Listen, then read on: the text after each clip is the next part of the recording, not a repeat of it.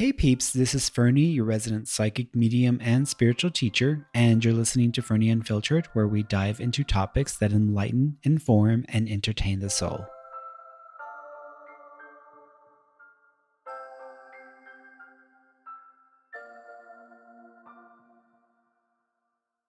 So last week, I had a very special guest on my podcast show. I was able to interview Iya, who is a very talented singer and musician, but she is also very connected in her own immediate life. She's the granddaughter of Sylvia Browne, the world-renowned Sylvia Browne, the psychic who's become viral like in the last few weeks because of a prediction that she made. Go over to that video. You can click on it from my YouTube channel. You can also check out my podcast. Just go to my website, fernandomoron.com, and everything is there for you.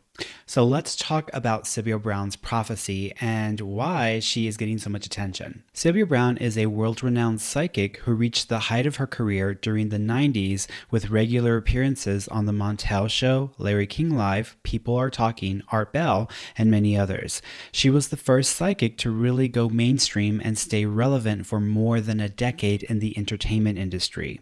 What RuPaul did for the drag queen world, Sylvia did for the psychic medium world. She was even the first psychic to have 2 pay-per-view specials back before streaming services existed.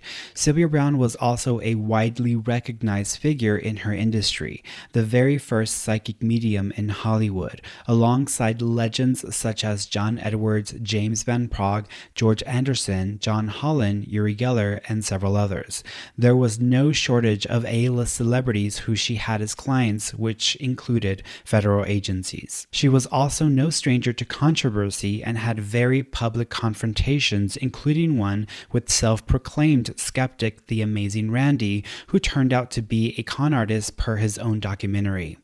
Whether you loved her or hated her, she was beloved by millions around the world, and it's hard to refute the fact that she had to be doing something right to stay that famous for that long. The incidents that led to the decline of her fame centered around some inaccurate statements she made regarding a missing persons case on national television. Despite these very painfully public faux pas, she continued on in her work and maintained an appointment waiting list several years long. So let's dive into Sylvia's coronavirus or COVID-19 prediction in her book End of Days. You can find this entry in chapter 7 titled The End of Days Through My Eyes. In around 2020, a severe pneumonia-like illness will spread throughout the globe, attacking the lungs and the bronchial tubes and resisting all known treatments. Almost more baffling than the illness itself will be the fact that it will suddenly vanish as quickly as it arrived, attack again 10 years later, and then disappear completely. Lucky guess, right? This is a pretty incredible and intense prediction because this is not just something general that is being said like, in the next decade, there's going to be illness and there's going to be more flu-like illnesses. Like that's a general statement, but to nail it on the head with the exact year that this mysterious flu-like illness, which everybody keeps comparing this illness to the flu, for her to just nail it like that is pretty incredible. Now, I'm hoping that she's right because a lot of people are freaking out about this. I've been freaked out actually for several months in my own head and energetically, and I've been trying to get myself prepared for this since January because I just felt this wasn't going to turn out well. And so now everybody's starting to panic buy, and there's a lot of stuff going on. People are very confused. They don't know who to believe. You got the government saying one thing. You've got other people in the government saying another thing. You've got the media saying another thing. And then you've got people who are just kind of stepping all over each other. Too many damn cooks in the kitchen, in my opinion. Whether you agree with any of those things or whether you realize this is a serious issue or not, doesn't really matter because just based off of what is happening right now, what we're all seeing, it is exactly what she is talking about. And it's kind of eerie and it's just, wow. I mean, have always loved Sylvia Brown. I mean, I haven't always agreed with her on a personal level, but I've always appreciated her. I mean, she's actually the reason why I decided to become a psychic medium, because I used to see her on the Montel show. And after that, I just was like, wow, like we have this ability, we can do that. And so I worked my butt off to become a professional psychic medium. But I really appreciate her and everything that she was able to do, and just to, help to remove the stigma. Because whenever you mention the word psychic, which we talked about this in my interview with Ia, she had to lie about her family and where she came from, because people wouldn't accept her and they made her life a living hell just because of who she was affiliated with. So just telling somebody that you're psychic, it comes with all this stigma, and you get all kinds of reactions from people. And personally, I've had the exact same experience. Whenever I am dealing with people or meeting new people for the first time, they ask me what I do, because we all tend to ask everybody what you do for a living, or what do you do? And I always tell people that I'm in like coaching, or I do like contract work online or something like that. That way they can just leave me alone, because nobody wants to ask about contract work. That's usually what I tell people. Now I've gotten so much more comfortable. I think in the last couple of years I've gotten more comfortable, and when people ask me, I just let them know, yeah, I'm a professional intuitive, or I'm a professional psychic medium, but I own it. And it took me several years to own just telling people that I was a professional psychic medium, so I can understand why she would go through so much drama in her career and her family as well. Her prediction went viral when Kim Kardashian reposted this tweet, leading to it showing up on all your social media feeds. There seems to be some confusion, as there's another fiction book by author Dean Koontz, which talks about a virus that infects the population called Wuhan 4, in his book called The Eyes of Darkness. People seem to be mixing the two up and claiming that Sylvia took his prediction and put it in her book, but that's false. Sylvia's prophecy is all her own, and none of her predictions details are mentioned anywhere in Dean's book. What makes Sylvia's predictions so intriguing is the fact that it's only one portion of an entire chapter of prophecies she shared in her book. Once you hear the rest of it, your mind will be completely blown. Don't believe me? Order the ebook version on Amazon right now and take a look for yourself. I tried getting a paperback version, but they are completely out of stock. So check out the rest of the prophecy, because I think your mind is going to be blown almost as much as mine was when I first read it. And I was actually really shocked, because I have a lot of her books. I mean, I was a huge Sylvia Brown follower back in the day, and I never got this book, because I try to stay away from books that talk about the end of the world, because I don't really believe in the end of the world. So anything with the end of the world title on it, I kind of avoid.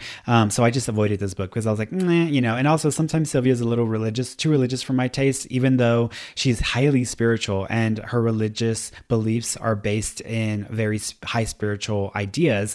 But I just like to make up my own mind and kind of follow my own spiritual path. But check out the rest of the prophecy. The year 2020 will mark the end of the U.S. presidency and the executive branch of government. Let's just say the American public will finally be fed up by then and leave it at that. The legislative branch will essentially absorb the responsibilities of the executive branch with a streamlined body of elected representatives, an equal number from each state, forming the new legislature, which will be known simply as the Senate. The party system of Democrats, Republicans, Independents, etc., all will uncomplicate themselves into liberals and conservatives, who will debate and vote on each proposed bill and law in nationally televised sessions. Requirements for Senate candidates will be stringent and continuously monitored. For example, senators will be prohibited from having any past or present salaried positions with any company that has ever had or might ever have a professional or contractual connection to federal, state, or local government. And each senator must submit to random drug and alcohol testing throughout his or her term. The long-term effects of this reorganized government and closely examined body of lawmakers will be a return of legislative accountability and public trust. And state governments will follow suit no later than 2024 by becoming smaller mirror images of the National Senate. Among the laws that will be enacted during the Senate's first 6-year term will be the flat tax, tax bonuses for those with careers in the arts, education, law enforcement, and public service, national observance of all major holidays celebrated by all major religions, as well as a day of remembrance for Holocaust survivors, victims, and their descendants. Neutering of all male and female pedophiles proved guilty by irrefutable evidence as a mandated part of their prison sentence. A public health system.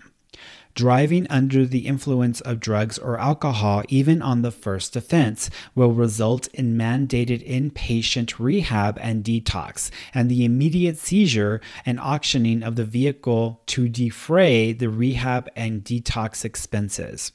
As for a couple of other topics of national interest, by 2020, we'll see the end of IRAs, mutual funds, pension, and retirement plans. And yes, it's true, the stock market. And hard as it may be to believe at this moment, by the mid-2020s, the global image of the United States will be significantly rehabilitated. What's fascinating is that we'll accomplish this by shifting the vast majority of our humanitarian focus back on our own problems and their solutions.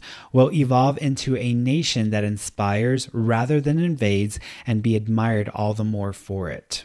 So I just like my brain just like blew up when I read that, because just reading the prediction that was being, passed around social media, that was one thing in itself. But when you put it into context with the rest of her prophecy for that time frame, it is so connected to what is happening right now that it's just it's a little overwhelming, to say the least. Now, I'm not going to say that I agree with all of her predictions or all of the details in her predictions, because I have my own sense or vibe about things. But I will say, nonetheless, even the prediction and just the level of detail for this year with the combination of the prediction around the virus, that is just too much. It's like overwhelming for me. So that is why this is getting around, and people are like, what? And they're like totally being caught off guard by this prophecy, because yeah, you may not have, some people liked her, some people hated her, but when she was on it, she was on it. And in this instance, she definitely was on it, or close enough to it. But it's definitely something to look into. So I would really implore you all to go ahead and check out the book as well. So I really hope that the timing for this virus is short, and I do hope that Sylvia Browne's prediction is true. My sister, while I was in the middle of recording this, my sister sent me over a link to a paper in The Guardian in the UK, where they're saying the UK coronavirus crisis to last until spring 2021 and could see 7.9 million hospitalized. So it's right there. I really don't think that our country and the businesses, all of the people who are going to need to work, all of the countries and all the resources that are in play, I don't think that the system can maintain and sustain something for a very long time. So I'm really hoping that she's correct. And honestly, from my predictions, from what I've been seeing with my own clients, which, like I said, I've been preparing for this since January. So for me, I've already been feeling something, which I didn't even realize what I was feeling. And with intuition's a tricky thing, because there's the psychic sensing, which is the stuff that you do mentally in your head. And then there's intuition, which is something more of a feeling, or just like you just start to take action or act in ways that you don't even realize why you're doing it. And I've intuitively been doing things in the last few months and in the last year that when I look at it now, I'm like, oh crap, like I've been doing some stuff to prepare for this. This is weird. And so now when this has all begun to happen, I'm seeing all the patterns and all the consistencies there, because I'm never looking for bad news. Even when I do readings for people, I'm never looking for, the worst things that are going to happen in people's lives. Now, I will tell them if I see something they need to be concerned with, but I try to avoid like, hey, sorry, by the way, but you got cancer and you've got 2 weeks to live. Like, I'm never going to say that to a client. What I will say is, hey, you need to go to the doctor, get your lymphatic system checked, because there might be some issues there that you need to address. And that's it, just to kind of give them that nudge. But it's like, what's going to come from me telling somebody, hey, you've got cancer, you're going to die in 2 weeks. Like, that's stupid. And for psychics to be going out and saying that to people, that's ridiculous. And if you run into a psychic that's telling you you're going to die of cancer, get the hell away from those people, because they are not considering the impact and the significance of their words. But for the last few months, I've been within my clients and my appointments, what I've also been seeing myself, just to kind of tie this into what Sylvia was talking about, was I had a client who was scheduled to go to Japan in March, and I told her I saw her going to these other places this year, but it was all later in the year. And she asked me, she says, wait a minute, like I'm supposed to go to Japan, and you didn't say I was going to Japan. And then I tuned into the Japan trip, and I was like, I don't see you going to Japan. I think you're going to go, but not this year. I think you might not end up going until next year. So I don't think you're going to Japan. I think something's going on in the region or in the area, and you aren't going to feel safe, or you're not going to feel comfortable because of whatever's happening in the world. So you're just going to cancel your trip or not go at all. So I've been seeing these little things here and there with different clients' readings. And the theme or the pattern that I keep encountering is that by May or late May, things start to shift or change again, because June feels so much better, July feels so much better, and then by August it almost feels like everybody's starting to get back to a place of normalcy. Now, it's not normal like what we were used to before this all came about, because this is going to disrupt everything. This is going to disrupt the food chain. This is going to disrupt businesses. I mean, hundreds of businesses, if not thousands, are going to go out of business. People's companies are going to go out of business because they are not prepared to deal with this kind of scenario. So this is going to impact a lot of people, whether you get the virus or not. A lot is going to come from this, and you are in some way or another going to be impacted. I was telling my sister that I felt that the tech world was going to be severely impacted because they weren't going to be able to manufacture some of the most complex components and technologies that they had been used to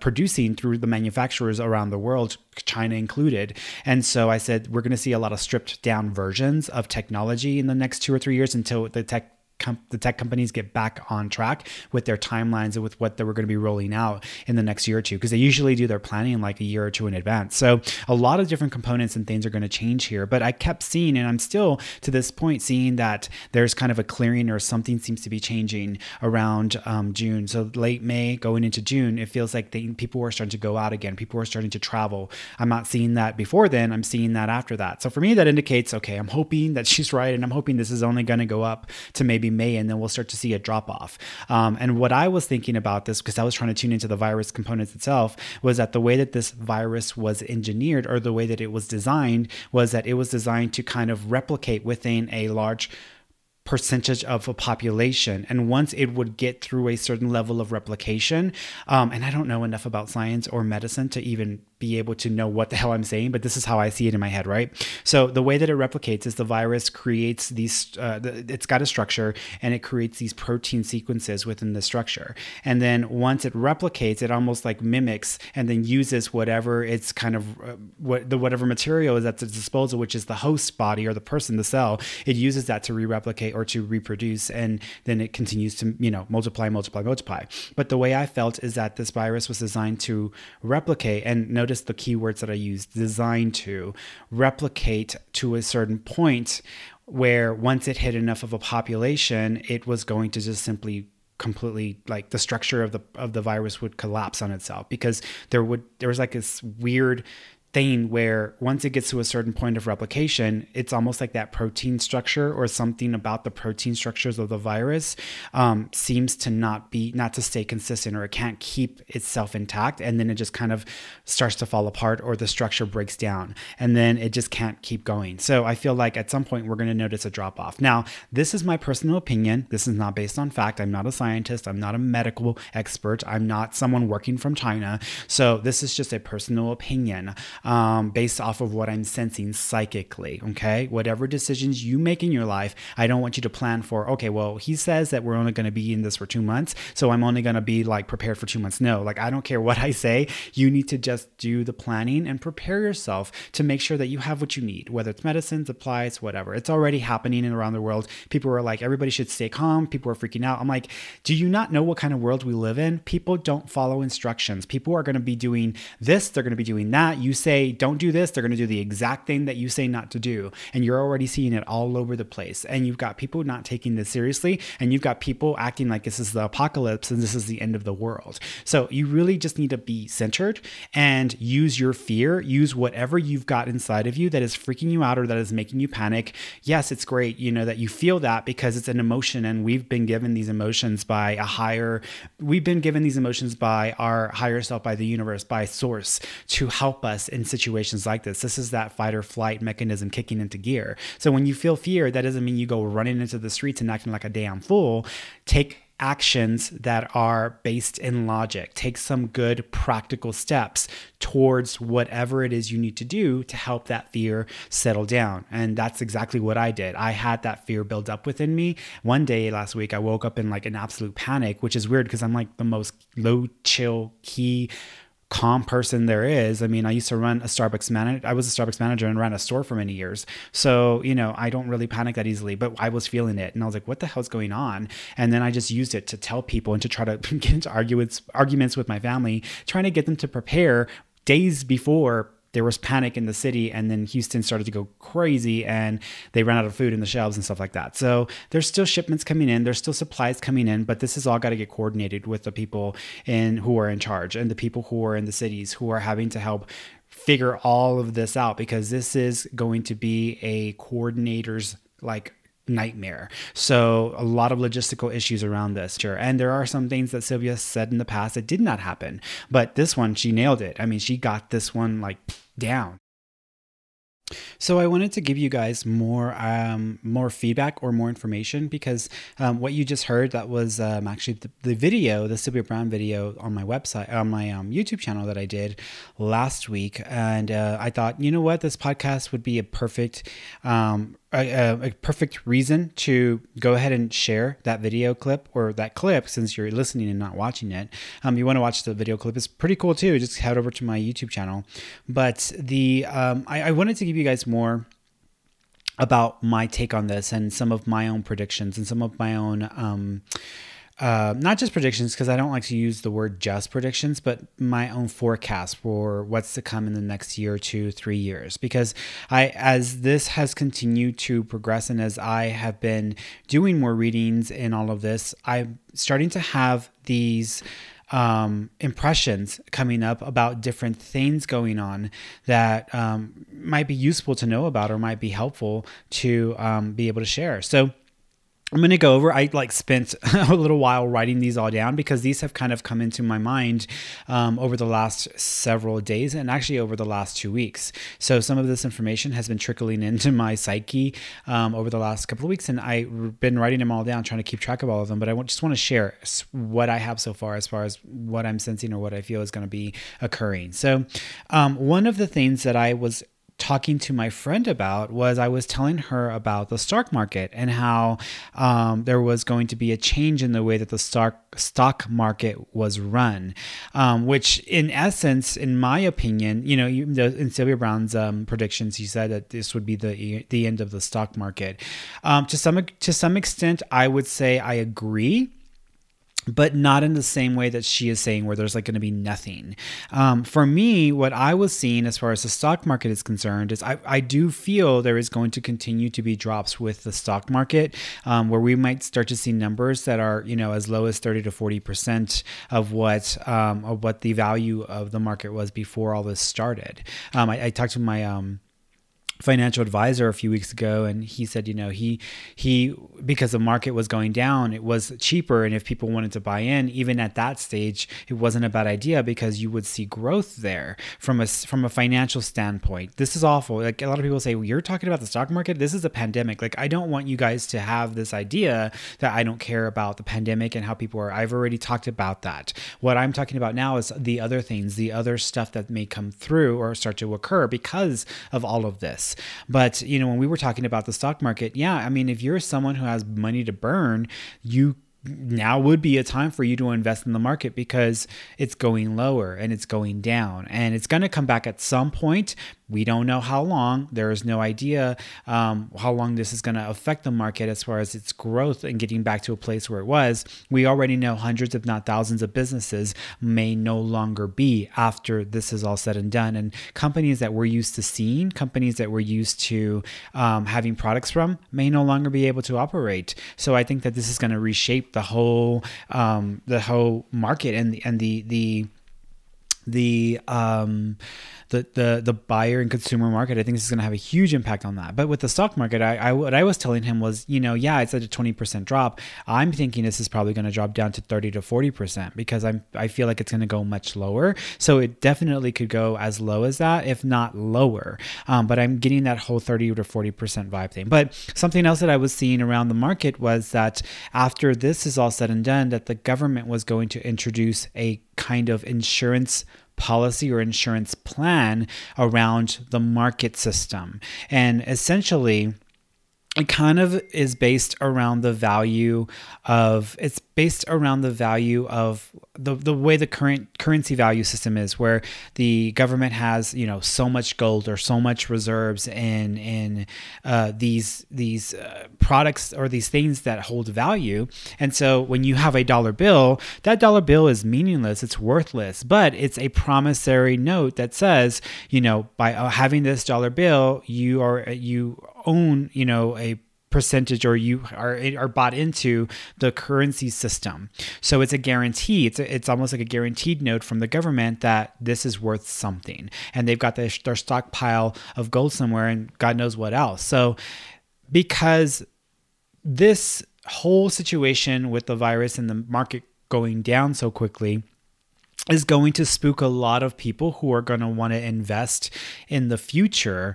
What I was seeing the government doing was I saw them creating this insurance plan where instead of you buying them into the market directly, you would buy in through their system, this program.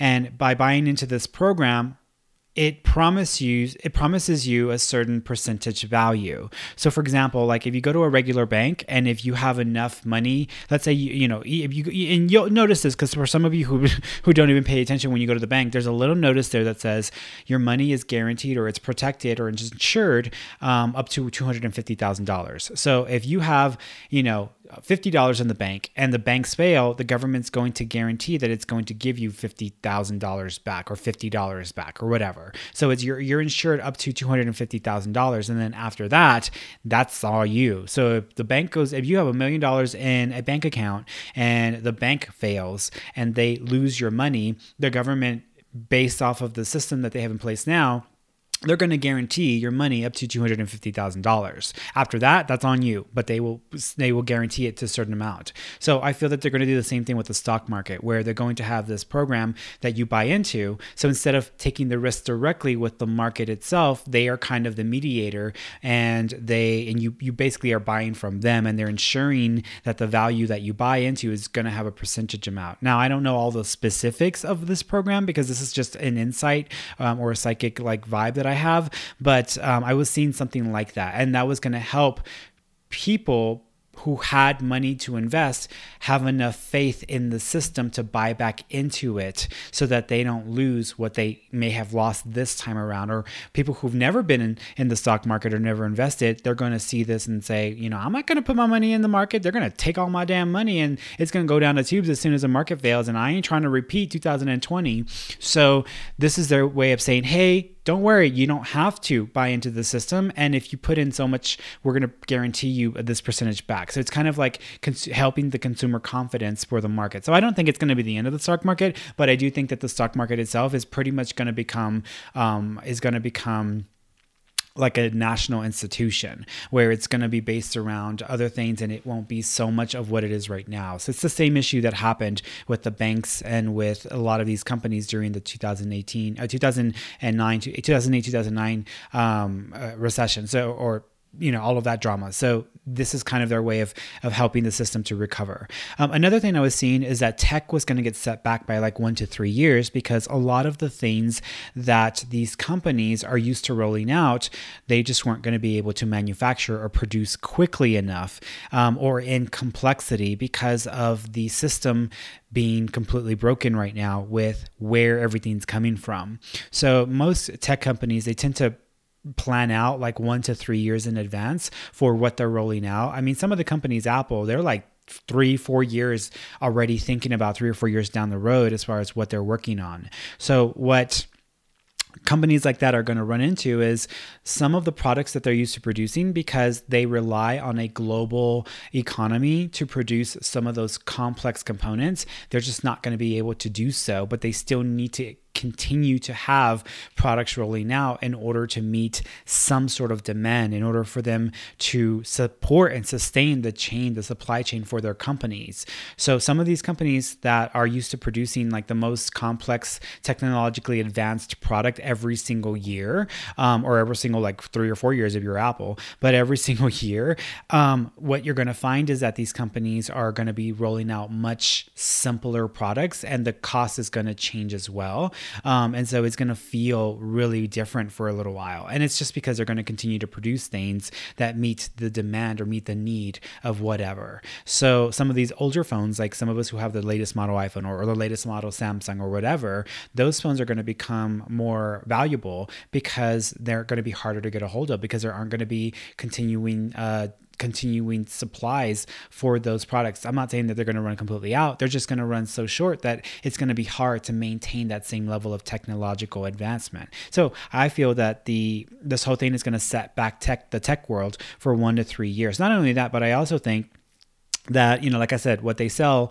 for a little while might be a more stripped down version of stuff that we're used to. But also we're going to notice that there's going to be a huge, in the next few weeks, we may notice a huge change with tech, where you're actually seeing like sellouts everywhere of computers, of iPads, of phones, etc. Because so many companies and so many of the workforce is switching gears, and they're going into work from home.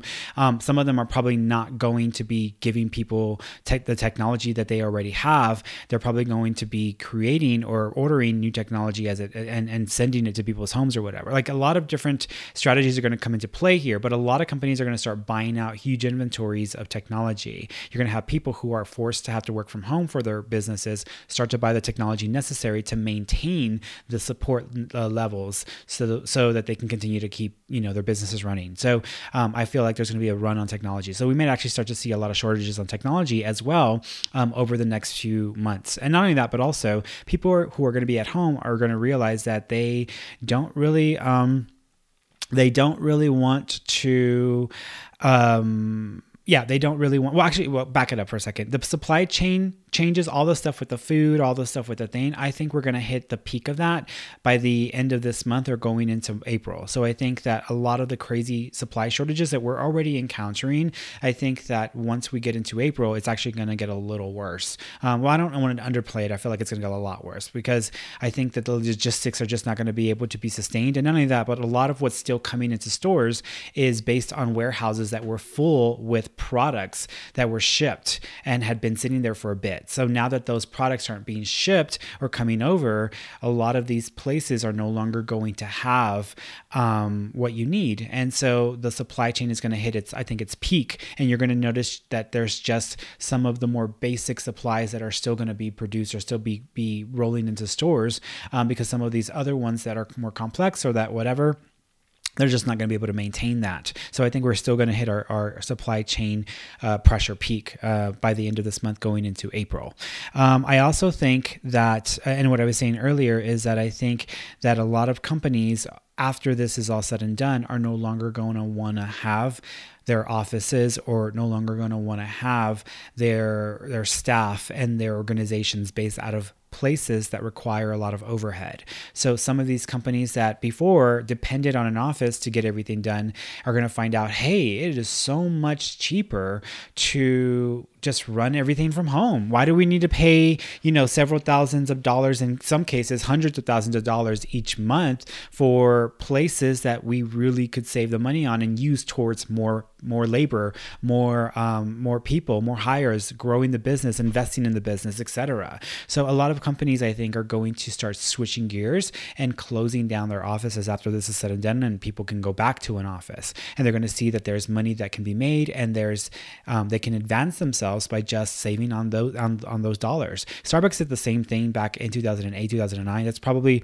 when the glory days of Starbucks ended, is because of what happened in 2008, 2009. Because before that, we used to have extra supplies because we didn't want to run out. We used to have extra staff because we didn't want customers to have to deal with long lines or have to deal with not having their orders quickly enough and not enough people to give breaks and etc. So the company ran very differently back then. And then once we hit that 2008, 2009, the company was trying to survive without laying off a massive amount of people, and they decided to just trim as much as they could. So they forced us to work with less people on the floor. They forced us to cut our labor down, to cut our supply usage down, to cut waste. Any waste, cut it, trim the fat. And after the crisis was over back then, the financial markets recovered. Starbucks said, you know what? We saved millions and millions of dollars doing this. Let's just keep doing it. And so then we started operating lean in a lean way, which changed the entire methodology behind the company itself. I feel that's when Starbucks really died, is back in 2008, 2009. Since then, it's just been another chain organization, in my opinion, that's trying to compete with other companies. Yeah, they do a lot of good stuff behind the scenes, and there are a lot of great people who work for the company. But as a whole, I think that's when, Starbucks went into its decline as the purveyor of the coffee experience, in my opinion. And that's just because I work there. But that's what I think is going to happen with a lot of these companies. They're just not going to want to put people back in offices that they have to pay for. And also people who are going to like working from home or enjoy it are going to be big proponents of it as well, because that in itself is basically saying, hey, why do I have to get up and get on the road for an hour when I can just get out of bed and save that hour to do exercises, to have better quality of life? You're going to have a lot of people who are going to prefer working from home. I'm not saying everybody's going to be working from home when this is all said and done. I just said some people. But there's a lot of people who are going to want this as well. So I think we're going to see a whole shift in that model as well, that work model. I also think that company staying, let's see, I wrote it all down, so I'm going over what I wrote here. Company staying home-based office building. Yeah, and I think that's also going to increase in my opinion, the housing market and the commercial property market is going to change and take a big hit, specifically the commercial property market, real estate market, because I don't think it was prepared for this at all. And I mean, it's all individuals, people who are running their own businesses and development companies, etc. So you have all of these people who are just no longer going to have their spaces. They're not going to use them anymore. And it's going to put a huge crunch on that market, and it's going to be harder to maintain like certain levels in certain areas of town. So what was probably $1 million to rent out a space in one side of town, when this is all said and done, that may come down to $500,000, $500,000, and not $1 million, because I really think that is going to take a big hit. The housing market might not do as badly, but I do think that the houses or the properties inner cities are going to suffer the most versus the properties in the outer cities. I think the properties in the outer parts of the cities are going to see an uptick in purchases and buys, because people who have gone through this, who are going to see how much craziness was going on, are going to want to move out to the outskirts. People who are going to feel like, I need space because if I'm stuck in a room, I can't handle this. I think that you're going to see a lot of people moving to the suburbs and moving to areas outside of main city centers that have acreage and have land. So properties that are acreage and land based are going to be popping. So if you are a real estate agent, you might want to start to look into that, because if you want to weather this as best as you can and not fight it against every other real estate agent that's trying to get leads as well in the aggressive market after this is said and done, I think that's a good bet for you. I also think that, and I hate to say this, and when I look at the future, I try to see the good and the bad, right? I'm not trying to say all good, all bad. I'm not going to act like this is the apocalypse, because I honestly do not think this is the end of the world. But I do think that a lot is changing, and it fundamentally forcing us, pushing us to live differently, to examine ourselves as a human species globally, and to also realize that we are not in this alone, and we need each other. If we don't have each other, then there's a lot that can go. We can struggle a lot more. So for us to turn against each other is probably not the best idea, because we're going to need each other at some point. Suicide rates might go higher, and that's what I was going to say. I think that we're going to start hearing in the news about just people killing themselves, and suicide rates going higher within like a month or two of this going on. And I think for two reasons: people who are not used to the level of social distancing, or the level of contemplation, people who can't deal with themselves or can't deal with being alone for that much time, I think are just not going to handle this well. And I think that we're going to start hearing about people who are just not going to wait it out and start killing themselves. And I wish that were not the case. I am seeing that. I wish that was not the case. And it may not even be something that's made public, but you may start to hear about these kinds of situations through the chains, because you're going to have people who are not going to know when this is going to end. They have no clue how long this is going to go on. And just the idea of this going on for at least a month or two, if even a year, I mean, that's a lot of time to be dealing with a situation like this. You have to remember that during World War II, you had millions of people in prisons who were forced into situations that were just horrendous, and they were there for years. And if they didn't die from the pain and the trauma and the suffering that they were going through, then they were gassed or they were exterminated in another way. But people were imprisoned. And so now here we're in a completely different age, completely different world.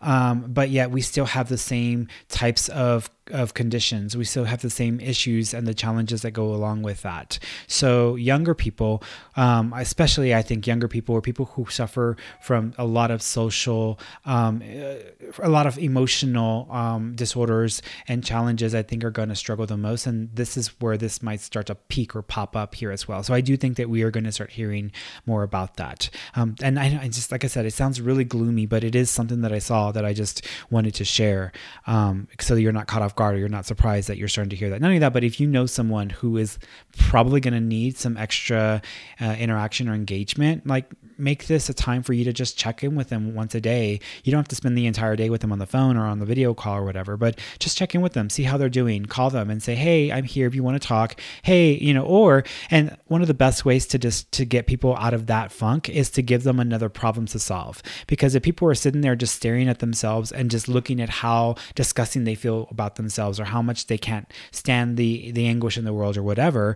sometimes giving them something else to distract them is a great way to shift their perspective and give them something to chew on. And even if it's just like say, hey, I heard about this thing, today, it's this book. I know that you like this, and it was a really interesting book, and there was this argument about this and whatever. Like, just share the information, pass that on to them, because that may be a life-saving thing for them. So just give them something else to chew on, because that might be enough to keep them going. Okay.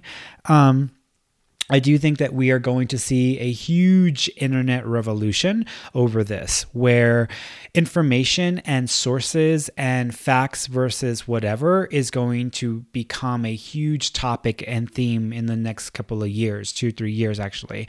And I think that there are going to be a lot of laws put in place to protect the community, the internet community, from situations that put them at risk. And I think it's going to be kind of a mandate that's either going to be worked through government sources, or going to be worked through the internet companies or websites, etc. But there's going to be a huge push to make sure that information, if it's coming from a factual source, that there are elements that have to be incorporated in the article or in the document. If they're not incorporated, you can't rely on it, or it's just hearsay. So there's a lot of these things there that are going to come into play there. I also think that that entertainment, arts, all of that is going to boom over the next few years in an online way, streaming way, not so much with like networks and television. I think we're going to see, the network-based model where, you have a show on television, people show up, they are in the show, and there's commercials and they're selling their products. I think that has been on a kind of on a downward trend. I think they started to kind of come back up when they started to do more streaming-based services and all that other stuff. But still, just the traditional model for entertainment isn't going to be sustainable. So you're going to have a huge boost and increase in the amount of people who are very talented or have something unique to offer, and they just start to build that following.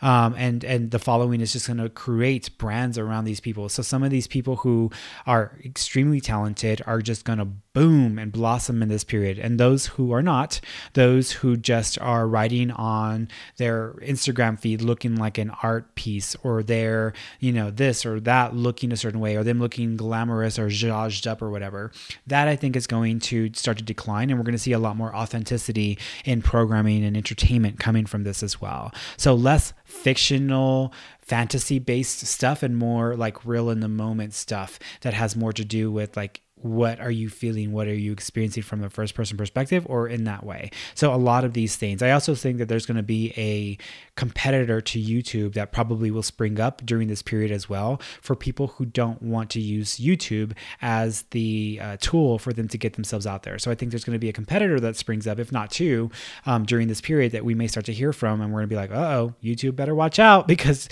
this company's coming for them. I also think that in some places, I don't think this may not be the whole country, but in some places, there's going to be some emergency bills that are passed to allow for relief of the population. So places that have certain types of restrictions on alcohol, or places that have restrictions on cannabis use or whatever, it's going to be essential for states and for communities to recoup the losses financially from this crisis and this crazy time.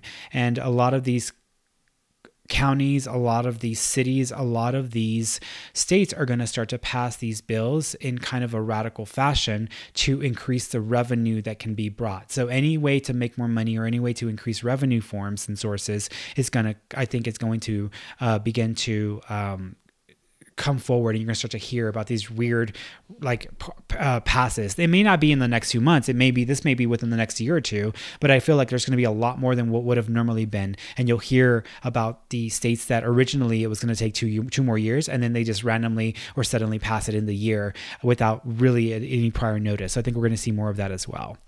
Not only that, but I mean, people need relief, and when they're under that much strain and pressure, people need a little R&R, even if it's not R&R in the physical sense, but R&R in their heads. And of course, the people's go to R&R, if they're not finding healthier ways to cope, is by using alcohol or by using cannabis or using CBD, etc. Which honestly, I'm a huge proponent of using whatever nature provides for us, using that as long as there isn't, as long as the cost isn't so high, using those things to bring relief to the world, bringing medicines and new ways of coping with stuff. I was just watching a piece this morning on the TV, and they were talking about these brothers who owned a cannabis business or industry, and they had started to produce CBD oils, and they had met this little girl, and at first they had joined this company. They became this company because they wanted to just create products for people to get high.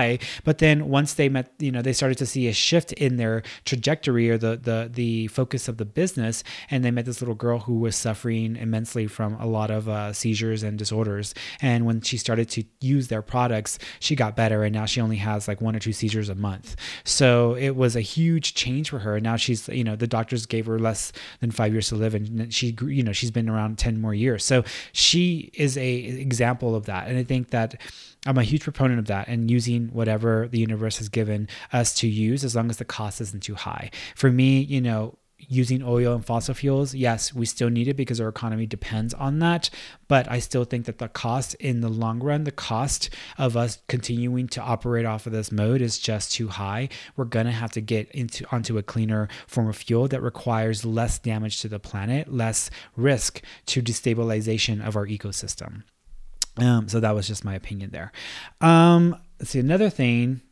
Internet revolution, huge boost to online economy. Yeah, a lot of online businesses are going to spring up from this. You're going to find a lot of companies just suddenly springing up online, a lot of new businesses where there may be a lot of focus on the exchange of services. For example, like me, I'm a professional psychic medium. I have my own, website. I have my own online services. Everything that I do is online, actually. So, more businesses like that. People who, have never been in business before suddenly want to be or have their own business.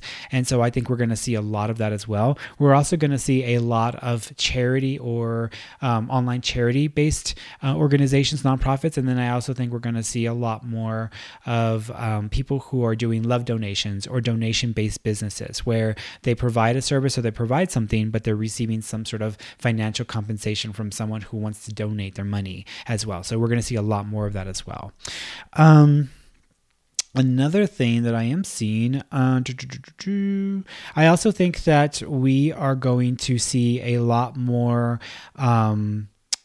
growth and people hiring, going to work for, actually we're going to see service-based work, big hiring boost percentage, meaning that if you're, if you've ever wanted to be a firefighter, if you ever wanted to be a doctor, if you ever wanted to be a politician, if you ever wanted to be a civil servant, if you ever wanted to work for a school, if you ever wanted to work for these essential service-based businesses are going to be go into like overdrive with hiring people because they are basically going to be paid for by the government. And there's going to be systems that start to link up a lot of the federal government and the local governments and helping to increase the ability to have nurses and doctors and first responders and, police officers and, et cetera, et cetera, et cetera. So I think we're going to see a lot more growth in those areas. So for those of you who would like to have a different job or you might be forced to find a different job, that area is probably going to be a big area and an area where you might want to go ahead and apply to. Once they get themselves reorganized and coordinated, there's going to be a lot more money pumped to those services by mandate and by law. So there's a lot more opportunity for growth and for you to find work there. So that's another situation that might benefit you if you're going to be looking for a job after this. I also think that there's going to be big push for ongoing federal government-based pay. I think there's going to be a much bigger push for the federal government-based pay. In other words, people have been wondering, like $1,000 a month. I think the guy who was running for president, I forgot his name, but he was wanting to pay everybody $1,000 from the taxes that are paid by Amazon and these other big corporations and companies. And when I heard that, I was like, okay, I had to think about it because you don't just give people money and think that they're going to do the best thing they can do with it, right? You want to make sure that if you're going to give somebody money, that they're going to use it in a way that it helps them or benefits them. If you give $1,000 to someone who suffers from a drug addiction, they're probably not going to spend it on their food or on their needed medicine or on their stay at a rehab center. They're probably going to go buy drugs with it if that's what it is, because it's a huge temptation and it's not going to be easy for them to resist that. If someone is used to gambling, same thing. So giving people money is not the easiest simple thing to do. However, there are ways of implementing something like that where whatever you get from the government is basically going to ensure that you're stable, that you're okay, and that your basic needs are met. After that, it's on you. So I think that it would be more in a credit-based system where instead of just giving people money, you have certain credits that are allocated or go towards certain things. So if you want to have a certain health insurance, you get certain percentage of credits that go directly to that health insurance. And some of those credits are going to pay completely for your insurance. Some of those credits will pay for a partial insurance plan, and then you'll offset the rest of the costs based off of what you want. So I think that there's going to be kind of like a credit system that's going to come into play here. So it's not about just giving people money. It's about people having the ability to be stable and to sustain themselves with the amount of money that this government is being paid for by us taxpayers. There's a huge push that I think is going to come from this. It may not happen overnight, but I think over the next 3 to 5 years, we'll start to see a lot more of this being actual reality, and then us seeing a credit-based system that helps us with our basic elemental needs for certain things and services. So I see that coming in as well. I also think that the oil part, I, for some reason, and I don't know why, and maybe because I have a lot of clients that are in Houston who work for the oil companies, but I feel like there's going to be some big partnership between Canada and the US, or Canada, US, and Mexico, where it's like an oil-based partnership. I don't know why though. And I was like, I don't know why the US would want to partner up with Canada if the US, has that much oil or is producing that much oil or whatever. Like now that we have so much and we can't even sell it because China is also not even using their own oil and they need a lot of oil to survive. But no, it's hard to sell it to the market right now because no one's really needing it. The cars aren't being driven, factories aren't running as well or as much, and you have the need just having gone down exponentially.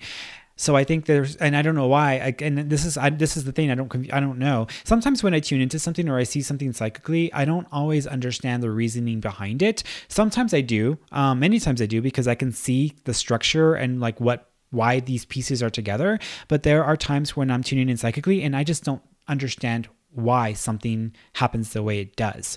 And I it's hard for me to, I can't explain it. And I'll be honest with the client. I'm like, look, I don't really know why I'm seeing this. It doesn't make sense to me based off of like what would be normal under, normal circumstances, but this is what I'm seeing.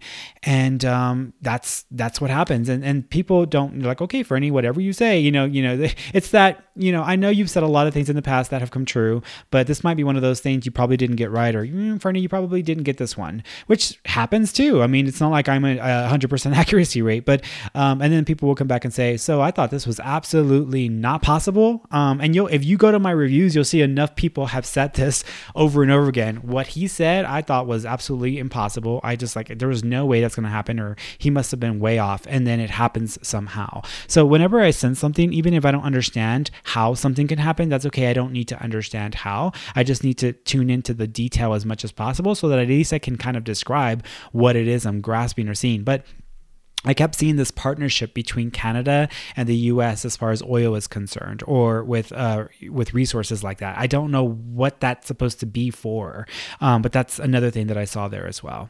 Also, another thing was the DNA database, an emergency demographic communications program is what I called it. That's what I named it. I don't know if that's going to be that name or not, but essentially, you've got a lot of people who've been doing DNA testing, trying to like find their roots and send their testing into these websites like Forever 23 or I'm sorry, 23andMe. I'm thinking of Forever 21.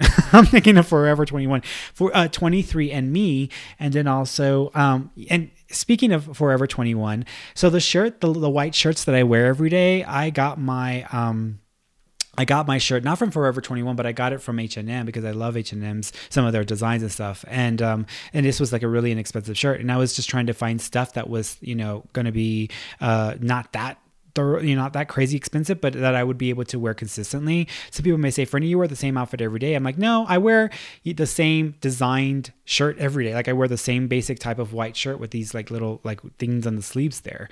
And so last year, I was looking for something that I could just wear on the camera because I don't want to think about what I have to wear every single day. That's me trying to minimize the distractions in my life, minimize the things that really I shouldn't be putting my energy into, and focus on the things that really matter.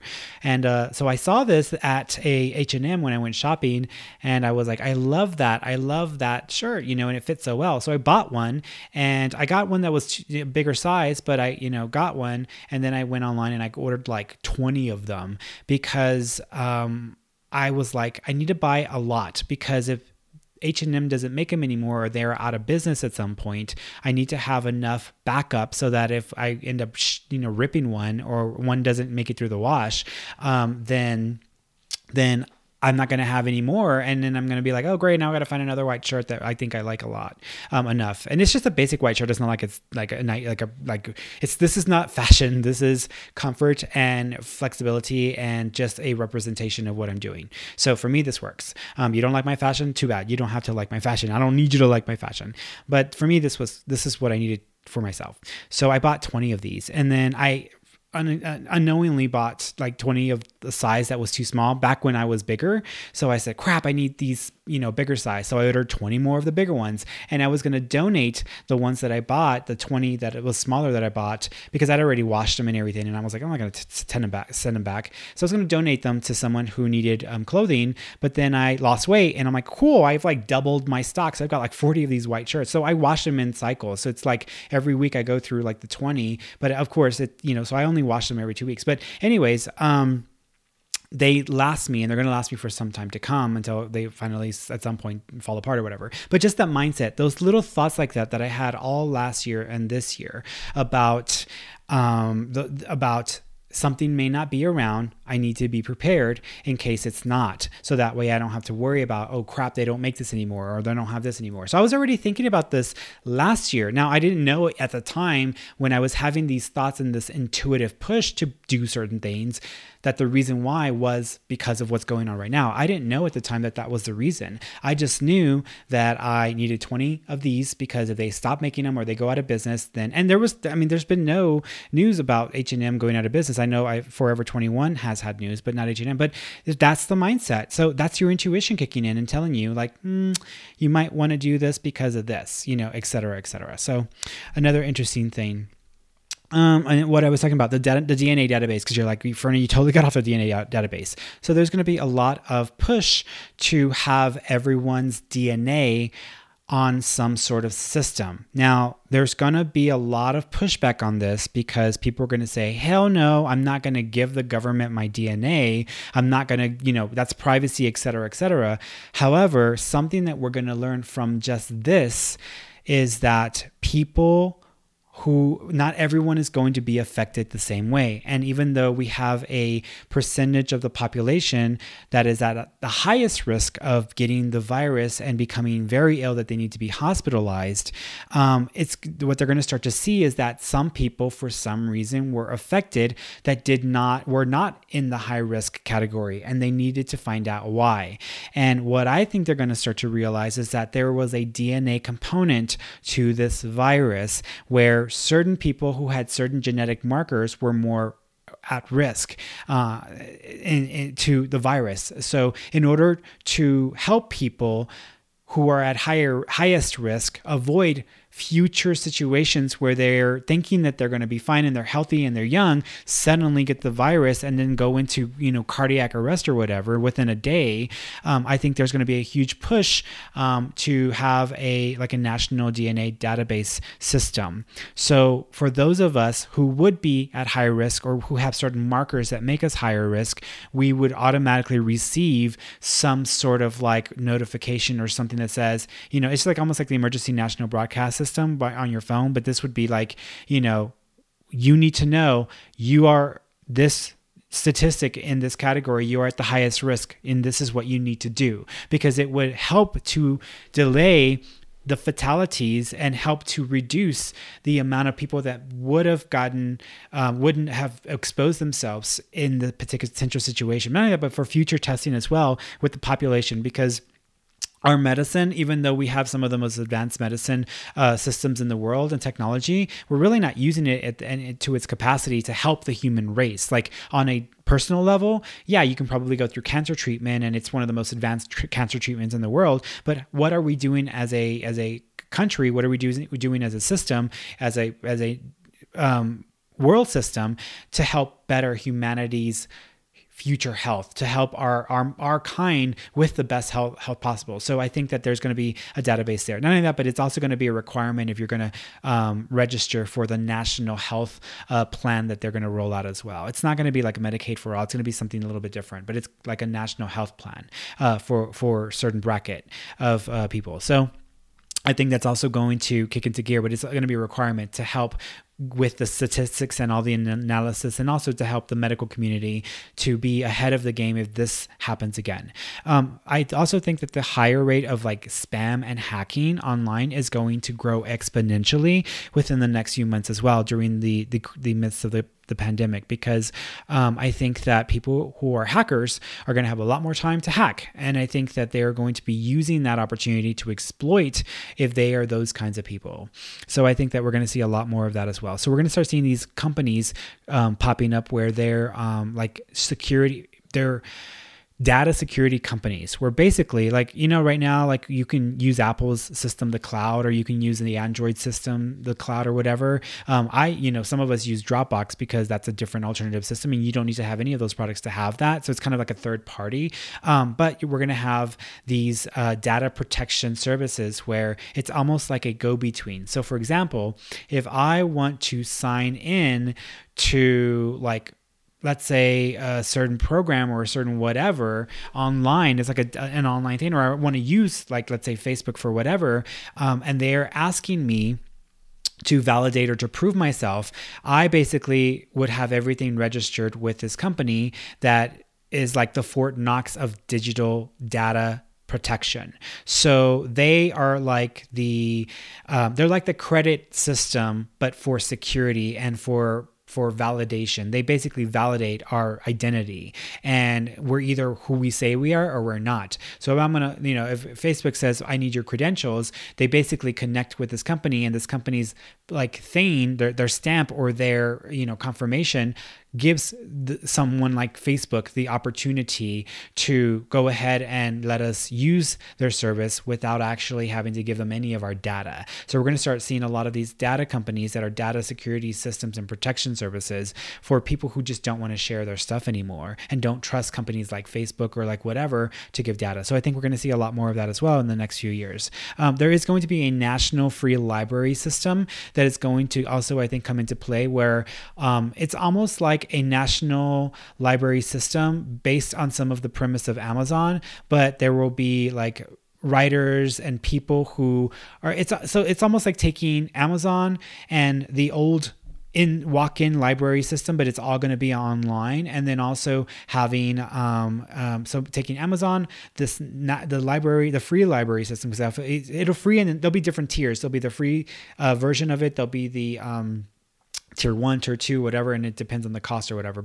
And then you also have TED Talks. So TED Talks, Amazon, and a national library system, kind of putting them all together. And so you'll have people who are writers who are going to be guests as, online lectures and all this other stuff going through the system online. It's going to be incredible. I think that's actually be a really incredible thing, and get people back into the art of writing as well. Not only that, but it'll also be based around the idea of, if you're not a reader, we can offer you a way for you to still get the information that's in this book, but in a different form. Or there will be someone who walks you or talks to you about that chapter or whatever. So there's going to be a lot more online information and data and book-based knowledgeable systems like that. So I see more of that as well.